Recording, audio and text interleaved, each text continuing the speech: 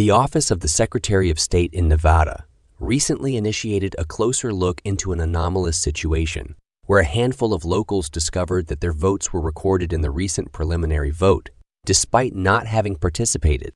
Interestingly, this situation emerged into the public domain on Sunday when local news platforms decided to spotlight the issue. State officials promptly responded to the situation and attributed it to a technical dysfunction, explaining that the discrepancy was a result of how county-level data was incorporated into a broader state database.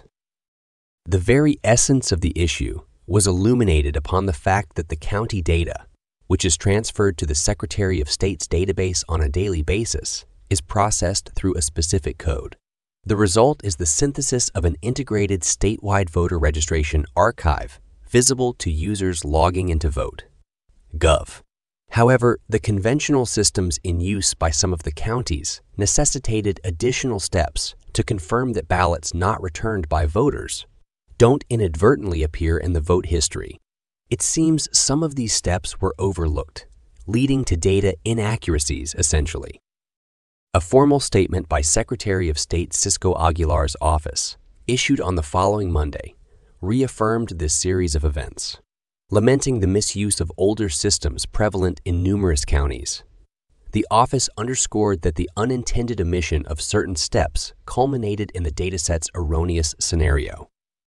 The Office of Aguilar, who identifies as a Democrat, reassured citizens that a comprehensive review and rectification process had commenced, intending to correct all data held in the system within an ensuing period of 48 hours. This timeline underscores the urgency attributed to the correction process, highlighting the importance of achieving voter confidence in the system. Moreover, the aforementioned statement extended assurances that despite these discrepancies, the counting process for the primary remained unaffected. Asserting its direct effect, it specified that these inconsistencies held no influence over the preliminaries, which had seen President Joe Biden emerge victorious from the Democrat side. The intention behind sharing this detail appeared to reassure the voters of the validity of the election results. The report further clarified that none of these candidates managed to clinch the majority in the Republican preliminaries. This was due in part to former President Donald Trump's decision to participate in the Republican caucus instead, thereby vacating the primary stage. This detail adds another layer of complexity to the recent Nevada primary. Caught in the midst of these unusual events is registered Republican voter Daphne Lee. She confided in the Las Vegas Review-Journal, expressing her disconcertment upon discovering that the records claimed she and her entire family had contributed their votes through the mail, despite their not having done so. Lee narrated a further perplexing incident, recounting that she was informed of her status changing from a registered voter to no longer being eligible to vote. This startling revelation was made known to her when she attempted to withdraw her consent to receive mail in ballots. Her situation exemplifies the confusion brought about by the errors. In light of these grievances, Michael McDonald, the chairman of the Nevada Republican Party, stated that the party was actively communicating with the Office of Aguilar concerning the ongoing inquiry. This open channel of communication indicated their cooperation, aiming for a swift resolution to the controversy. Chairman McDonald emphasized on the seriousness of the issue, saying, "We take these reports very seriously." He expanded on his statement by explaining that it is the trust and confidence of the American populace in electoral proceedings that form the bedrock of the nation's republic. Going further, McDonald fervidly enunciated that any hint of irregularities warrants a careful and complete investigation. He stressed that it is vital to ensure the most stringent standards of integrity when it comes to evaluating the validity and accuracy of each ballot cast. The chairman's emphasis on examining whatever could potentially undermine electoral integrity was palpable.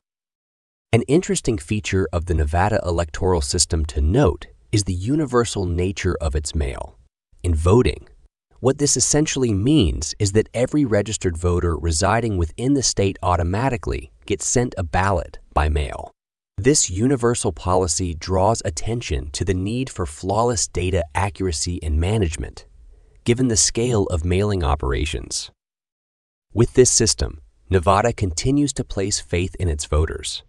The gist being that all members of the voting populace are considered capable and responsible enough to exercise their right to vote through this method.